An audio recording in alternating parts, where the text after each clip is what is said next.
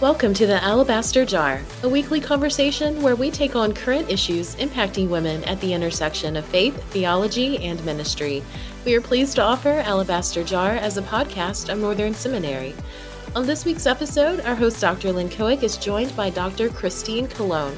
Christine received her PhD from the University of California at Davis, and she is professor of English at Wheaton College. Christine has written 2 books on Dorothy L. Sayers, entitled Writing for the Masses, Dorothy L. Sayers and the Victorian Literary Tradition, and Choosing Community, Action, Faith, and Joy in the Works of Dorothy L. Sayers. Christine has published a number of articles on 19th century British writers such as Jane Austen, the Brontes, and Charles Dickens. Welcome, Christine. Thanks so much for coming on the Alabaster Jar. Oh, thank you for having me. I'm so happy to talk with you. Oh, I am so excited. We're going to get into Dorothy Sayers. We're going to talk about Jane Austen. I love those authors. But before we jump into those, I'd love to just hear a little bit of your story. How did you get interested in pursuing these authors and literature? I mean, you're an English teacher, professor. Tell us a little bit about that journey and your interest in this. Sure. So I was one of those little kids that as soon as I learned to read, I just started devouring anything that, came in front of me.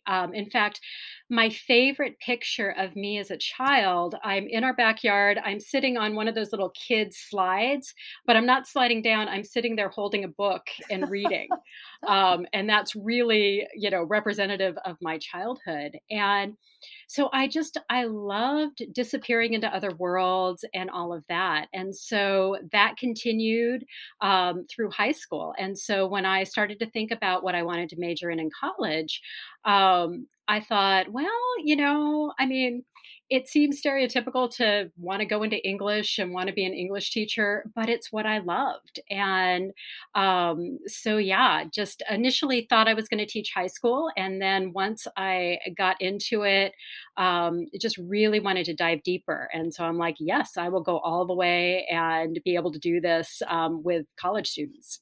Oh, that's so neat. Yeah. And one of your recent books, published in 2017, is about Dorothy Sayers. It's called Writing for the Masses, Dorothy L. Sayers and the Victorian Literary Tradition. And I have to say, for me, being my first introduction to Dorothy Sayers was as an undergrad, and we read Gaudy Night, and I was hooked. You spent a lot of time actually at Wheaton College, where you're a professor in the English department. They have something called the Wade Center, which includes Sayers' papers. You spent a lot of time researching those. And so part of your book is related to that primary research that you did. But before we get into like all that stuff, I'd just love to know, what was your first introduction? When did you meet Dorothy Sayers? Was it Gaudy Night, or was it another of her books? That's actually a really good question, because I started reading detective fiction pretty young. I was probably like 5th or 6th grade when I discovered Agatha Christie and started to devour Agatha Christie mysteries. But I did not encounter Dorothy Sayers. I don't know why. And it wasn't until I started teaching at Wheaton College, where we have the Wade Center, and Sayers is one of the writers that we have there, that I thought, okay, I should probably read Sayers. And so I thought, okay, I'll start at the beginning. So I started with her first mystery novel, Whose Body? And I read it and I thought, it's okay, but it's not that great. And so I actually didn't read any more Sayers for a while. And then the next thing I read was Gaudy Night. And I read that and I was like, oh my goodness, she's brilliant. Why didn't I see this before? And so once I read Gaudy Night, then I'm like, okay, now we've got to go back. And so Gaudy Night and then The Nine Tailors are kind of, for me, the best of her mysteries. But I'm realizing, yeah, probably not the best to judge the author on the first novel she ever wrote. You know, That, it's like, that's generous. That's right. yeah, try a few more.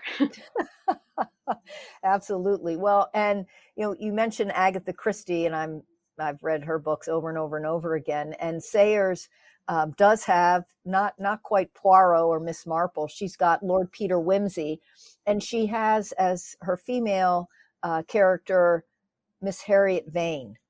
And as a way kind of to get into Dorothy Sayers's own life, people have pointed to Gaudy Night and maybe some of the overlap in that novel with her own. Can you tell us a little bit about who Dorothy Sayers was and, what she experienced in her life?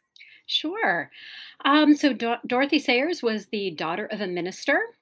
She was an only child, was what we would call homeschooled today, and didn't go away to school until she was kind of later adolescent. She went to Oxford, and that's really where she started to blossom. She loved that academic community.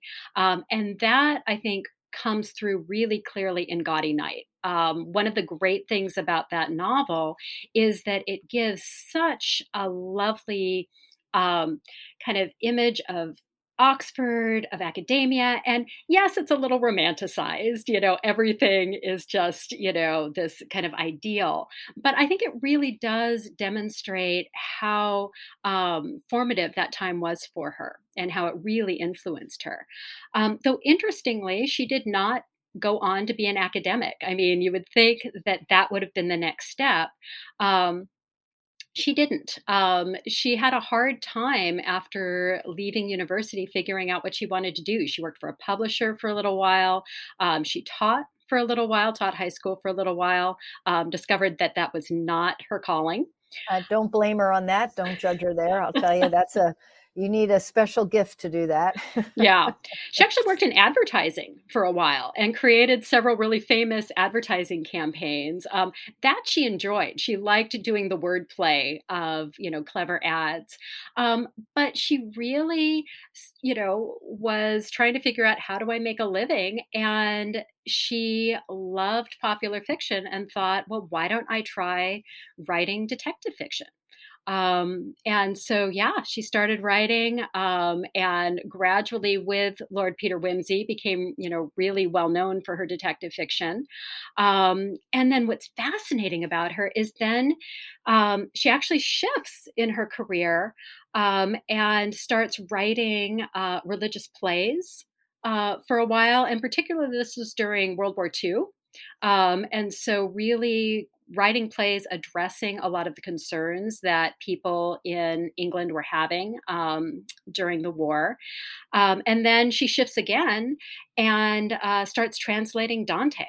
Well, because who wouldn't, right? Course. I mean, like all of us, sure. Yeah. Well, and that's the greatest story ever. It was an air raid, and she had a copy of Inferno, and she's like, oh, I've never read this.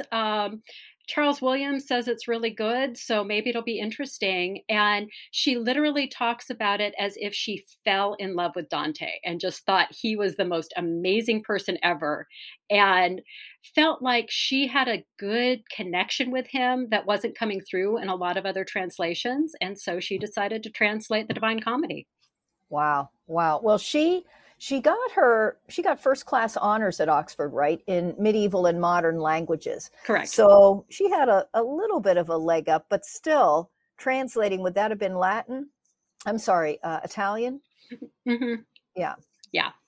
And I don't know. I mean, I probably would have just done crossword puzzle there in the air raid shelter.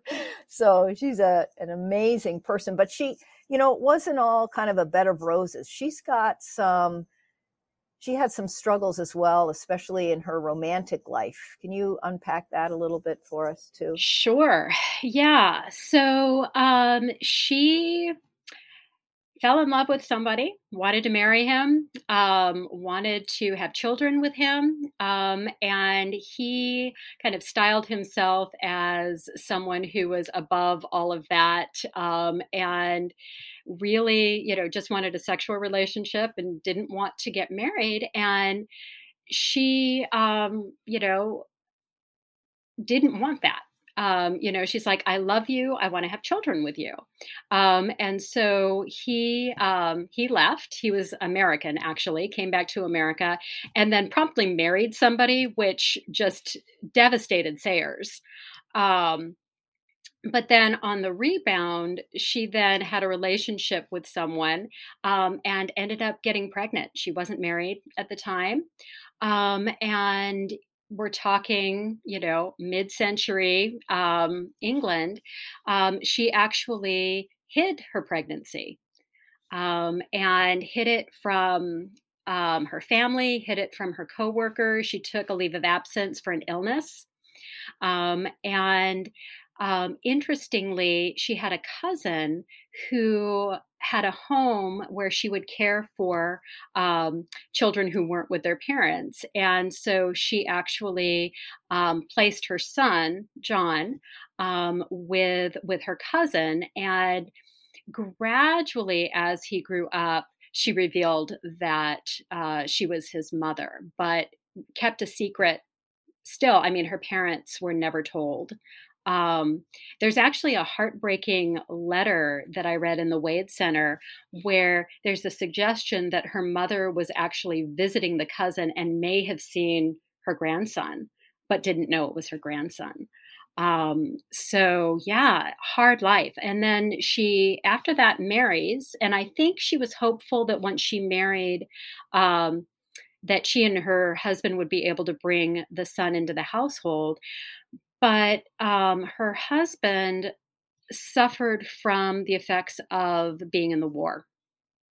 And so he was starting to prove more difficult to live with and didn't seem to want to bring in her son. And so she was never able to do that. Oh, yeah. So do you see that those life struggles, and I would even say tragedies, how do you see those coming out at all in some of her theological observations or some of her interests that she writes on theologically? I do. I really think that she is engaging with issues that she herself struggled with. I find it interesting that she crafts characters, and I'm thinking here primarily about more of her later works after she had experienced a number of things in her life. And actually, what comes to mind first is a play that she wrote called "The Zeal of Thy House," and it's about an architect who's rebuilding Canterbury Cathedral. And he is essentially overcome with pride. And that proves to be his downfall quite literally, because the play is set up so that you have archangels who are kind of hovering. And one of them at a certain point actually causes the rope that's holding him to break, and he falls and he's injured, and it's connected to this pride that he has. And Sayers herself, because she had a difficult life, because she worked hard and she got where she was and she honed her craft and she was incredibly proud of that craft, I think she knew that that was something, that she too struggled with. And so she can engage with that really well. This idea of the artist who, is basically saying my art is so great that it not only rivals God's, but it might actually be higher than God's. And I like the fact that she then goes there and has the archangel be like, nope, not exactly the way you need to think about this, and you need to be humbled and repent and get a better sense of kind of your relationship to God. Yeah, wow, that's amazingly self-perceptive on her part to be able to recognize her incredible gifts and the dangers of those incredible gifts. You had mentioned a moment ago that you worked through Sayers' papers and then from that and other research wrote this book called Writing for the Masses. And as you describe Sayers' work, you talk about her having integrity to her work and her desire also to reach a wide audience. And in so doing, I really resonated with that. And then you talk about her as being a middle brow author. And, we've talked about Oxford, the time when Lewis would have been there. There's a lot going on there in Oxford in these between the wars, World War I, World War II, and that time period in Oxford. But you call her a middle brow author. And I love how you talk about it in your book. Can you tell us a little bit about what you mean by that? Sure. So it's important to realize that Sayers is starting to write at a time that literary scholars talk of as high modernism. So you have all of these authors like T.S. Eliot or James Joyce or Virginia Woolf who are writing really creative but also really difficult works. Playing with stream of consciousness, playing with all of these allusions to all of these things. So they're writing the kind of literature that is really meant for the educated audience. You don't have just person off the street, walking by going, oh, The Wasteland, that looks interesting. I'll pick it up and read it. And so, and they were very conscious about, we want highbrow literature. We want literature for, the artistic and the educated. So you have that on one hand. And then you've got the lowbrow literature, which is just, okay, somebody sat down and dashed off some adventure story and didn't put much thought into it, and it got published. And Sayers, because she was Oxford educated, she, even when she went into detective fiction, started to pull in a lot of interesting themes, interesting allusions. The detective that she creates is someone who has all these great hobbies. So he plays the piano and he collects, ancient books. And, so she's really able to draw in a lot of interesting things. And then she also starts really exploring interesting themes. Gaudy Night, which we've already mentioned, she's really looking at integrity. What does it mean to live in integrity? And what does it mean as a woman to live in integrity? The key issue that Harriet Vane is dealing with in that novel is, can I marry somebody in integrity? Is that an option for me? And so she really is writing, detective fiction, which has never been seen as highbrow intellectual literature, but infusing it with all of these interesting themes. And so kind of the middle brow is that middle area. It's meant to appeal to everybody, but it's also, taking it higher. I mean, and she'll even do things like she'll include French, which isn't translated, or all of these allusions, and you can read the story without knowing, precisely how to translate it or what all the allusions are, but it's also really enjoyable to kind of ferret out, the answers to all of those. Oh yeah. I now when I read it, not when I was an undergrad, but now when I read it, I can keep my Google handy and do some do some word checking there. Yeah. Well, the other way that I got to know Sayers is in her a little booklet that you can get now called "Are Women Human?" And it was an essay, or two essays, I guess. An essay is it 1939 to a Woman's Society. Are Women Human? And I don't think I've ever seen a better title than that. Can you summarize just a little bit about what she's doing in here? Yeah, that's actually one of my favorite things that she wrote. It fully demonstrates her intelligence, but then also her humor, and how she is just kind of poking fun at the idea that, men are considered both men and human representatives of, humanity, whereas women are just set aside. It's like you're women. You're not really human here, because you see things very differently. And so, she goes through and really undercuts that, and one of the favorite things that she talks about her frustration when reporters come and ask her questions like, so, from the woman's perspective, how do you approach detective fiction? And she's like, that's not gendered. I'm a writer. I write detective fiction. Or things like, how do you craft such realistic male characters? And she's like, I craft them as human beings, just as I craft the women. And so she really does an excellent job talking about, okay, there's a problem when we separate men and women so far from each other and don't actually recognize, okay, we're all human, so what do we have in common that we need to focus on? Oh, so yeah, exactly. A third example, I love both that you said, and a third example that I've used at times in my classes, I've asked the students, what are braces?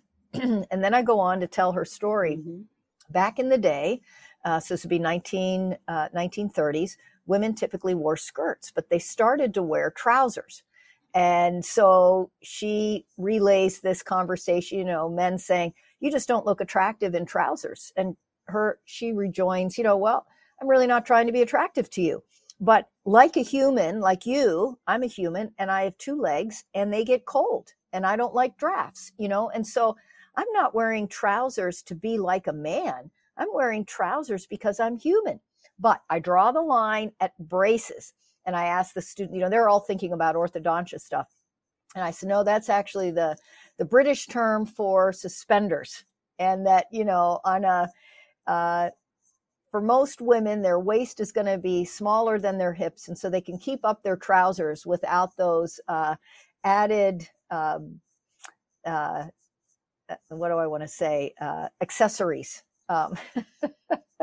But yeah, and I know students today, I mean, they just can't imagine that there would be a problem with women wearing trousers, but she unpacks the reason why men were offended. And it had to do with precisely what you're saying, that men were seen as both vir, male, and humana, human. And then women were only seen as femina, just as females, and not really reckoning with the fact that, oh yeah, your legs can get cold. And it was so interesting when I taught in Kenya. There was a class we were in where one of the students, I taught students from all across sub-Saharan Africa, and there was one person who came from a more rural setting to this school in Nairobi, and he was unfamiliar with women wearing trousers. And this is the late 90s, and few women were at this time, but some of the students, and again, in the city, not out in the country, but in the city, would wear trousers. And it was like I was back in Dorothy Sayers' time, because the student said, well, I don't understand, why do women not want to wear skirts anyway? Why are they wearing, trousers? And I thought, oh, because right now it's the rainy season and it's cold. I thought, wow, I'm living right there in Sayers' world. Yeah. We've talked a lot about Sayers. She's done so much.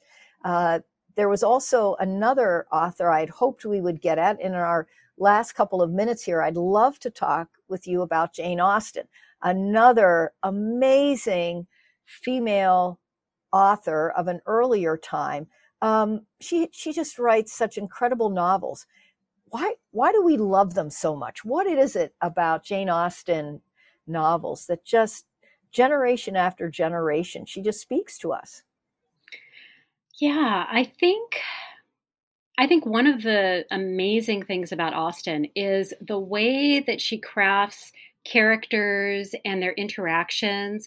It still resonates with the types of interactions that we have with people today.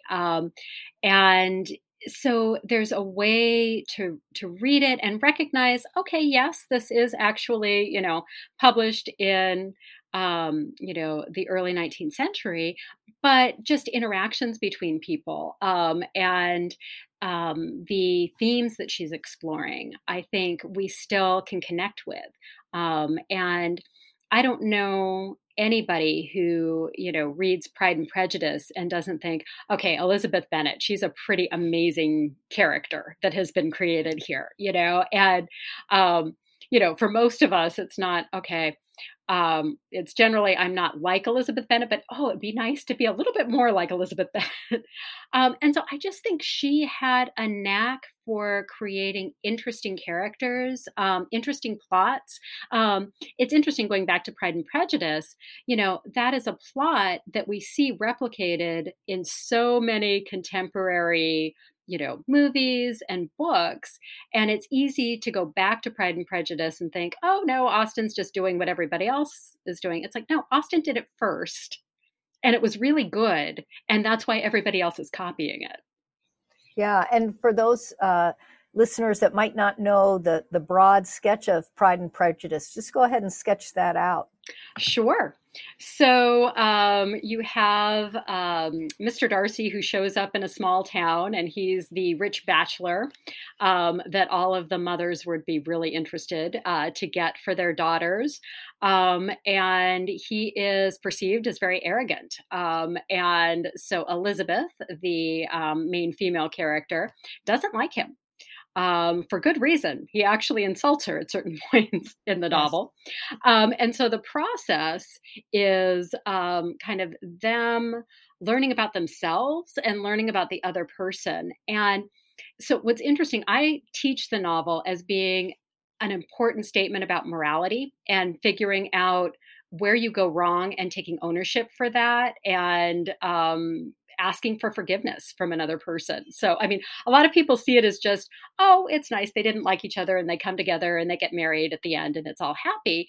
But what's interesting to me is that both of the characters have to acknowledge the fact that in the ways that they have been interacting with each other and with others, they've been wrong, like seriously wrong about things in ways that are kind of character defects that they need to own up to and ask forgiveness for in order to move on. And it's fascinating because the final kind of reconciliation scene where we finally have the proposal part is really short. The please forgive me part is really long. Wow. Wow. There's some deep theology right in that. Mm-hmm. Yes. Yes. What was Austen's life like? Did she, what kind of experiences might she have had to draw on? Yeah. Interestingly, like Sayers, she was also the daughter of a minister. Grew up, in that household, had a number of brothers, was very close to her sister. Neither she nor her sister ever married. Once her father died, they lived with their mother, were actually supported by their brothers. So, they weren't wealthy in any means, by any means. But she had connections through one of her brothers who was adopted by a richer family to kind of a little higher class. She had connections from with other brothers to the Navy and seeing that world. And so she knew various worlds in England at the time and was really just perceptive, and as she, saw what was going on around her and the characters around her, and was really able to craft stories that really resonate as being kind of real in that way.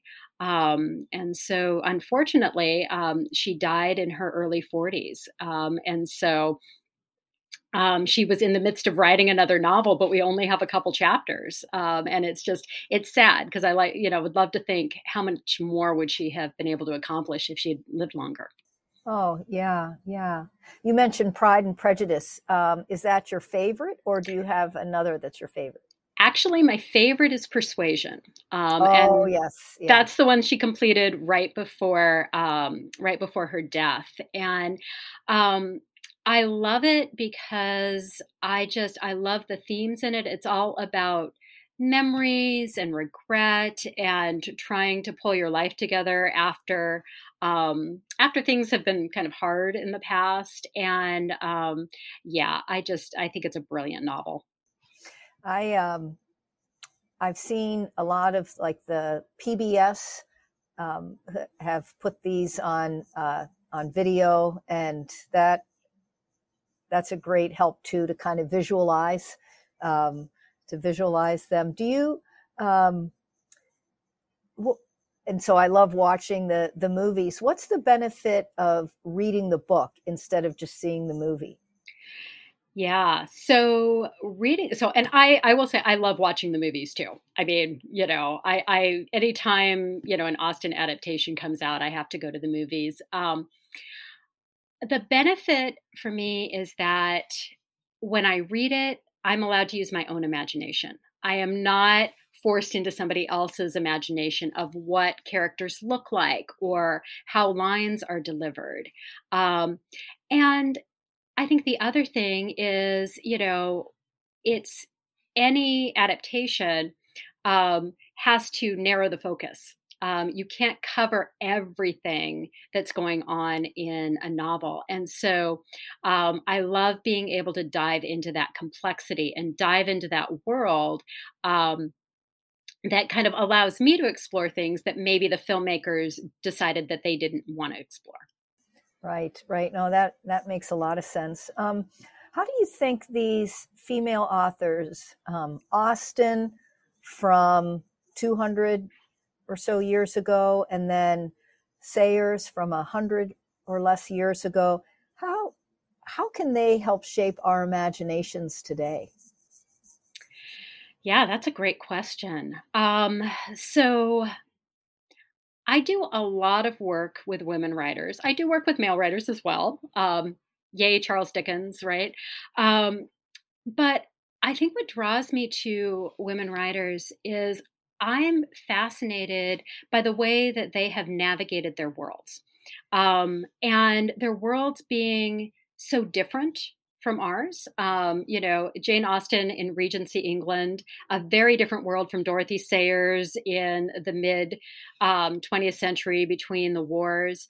But watching them as women kind of navigate the issues of their own time periods in their works, I find fascinating because then I apply it to our time and think about how, today women are navigating different things. And, it can be encouraging to look back and think, oh, good, we don't have to deal with that. But then there's also that element of, oh man, things just haven't changed, have they? Yes. We still have those Darcys around who are Right. annoyingly arrogant, and we Yep. can learn from Elizabeth Bennet. But you're right. The stories that Austen presents, and Sayers in her novels, the characters have enough self understanding or are self reflective. At least for me, I think that invites me to walk alongside them in their interior life as well, and kind of pose questions that maybe in my busyness I wouldn't think to ask, but it allows me just kind of to slow down, I guess, in a way, and be in a space. I'm entertained for sure, but it there's a richness to it or a depth to it. Mm-hmm. Yeah. Yeah. And, going back to Gaudy Night, I mean, reading Gaudy Night as a woman who has chosen an academic career, and reading those struggles and, what that means, it's like, wow, okay, that's a valuable thing to talk about. And, and it's to me, it's kind of amazing that she was able to do that when she did. And the issues still resonate today, and I think that's why Gaudy Night is such a great introduction to Sayers, because it really does still resonate with a lot of things that women are interested in and struggling with today. Yeah, absolutely. We're taping this at the very end of April, but I know our listeners are thinking, what am I going to read for my summer holiday? And we've helped them on that. Gaudy Night or Persuasion. I mean, so that's one decision already made. They can just pick those two books up and have a great time as they sit at the top of a slide like you did, right? And just with a book in your hand. That's fantastic. Thank you so much, Christine, for joining us on the Alabaster Jars. It's been such a fun time getting to know these amazing female authors and your scholarship. Thanks for opening up that world to us. Oh, well, thanks for having me. It's been great chatting with you. Thanks for joining us for this week's conversation on the Alabaster Jar podcast. If you enjoyed today's episode with Dr. Christine Colon, you can learn more about her work using the link in today's episode description. We upload new episodes every week, so be sure to subscribe, share with a friend, and join us back here next time for another episode of the Alabaster Jar podcast.